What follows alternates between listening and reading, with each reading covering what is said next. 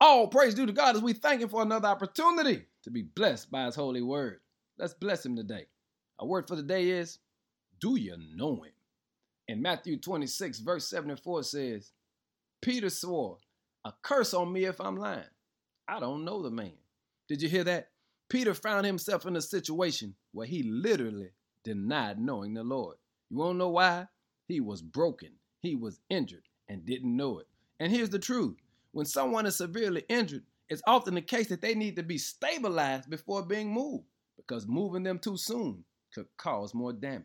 And sometimes that's why God has to let us go through some things, because he knows we're injured by our pride. That was Peter's issue. His pride and his arrogance had injured him, and he didn't even know it. But at the conclusion of verse 75, it says, he went away weeping bitterly.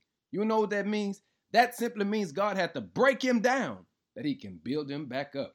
You see, you got to recognize the power of repentance. Repentance cannot be overlooked. You can't sweep those broken pieces of your life into the corner and then come out acting like everything is well. You got to go before God and let him put you back together again. That's why David cried out, Lord, create in me a clean heart and renew in me the right spirit, because I need you, oh Lord, to touch my life. Do you know the man? Has he touched your life? Has he turned some things around in your life?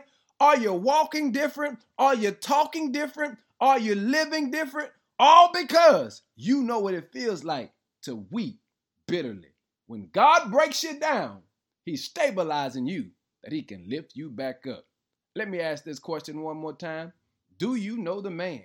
Well, if you do, show some signs today. Bless God like never before.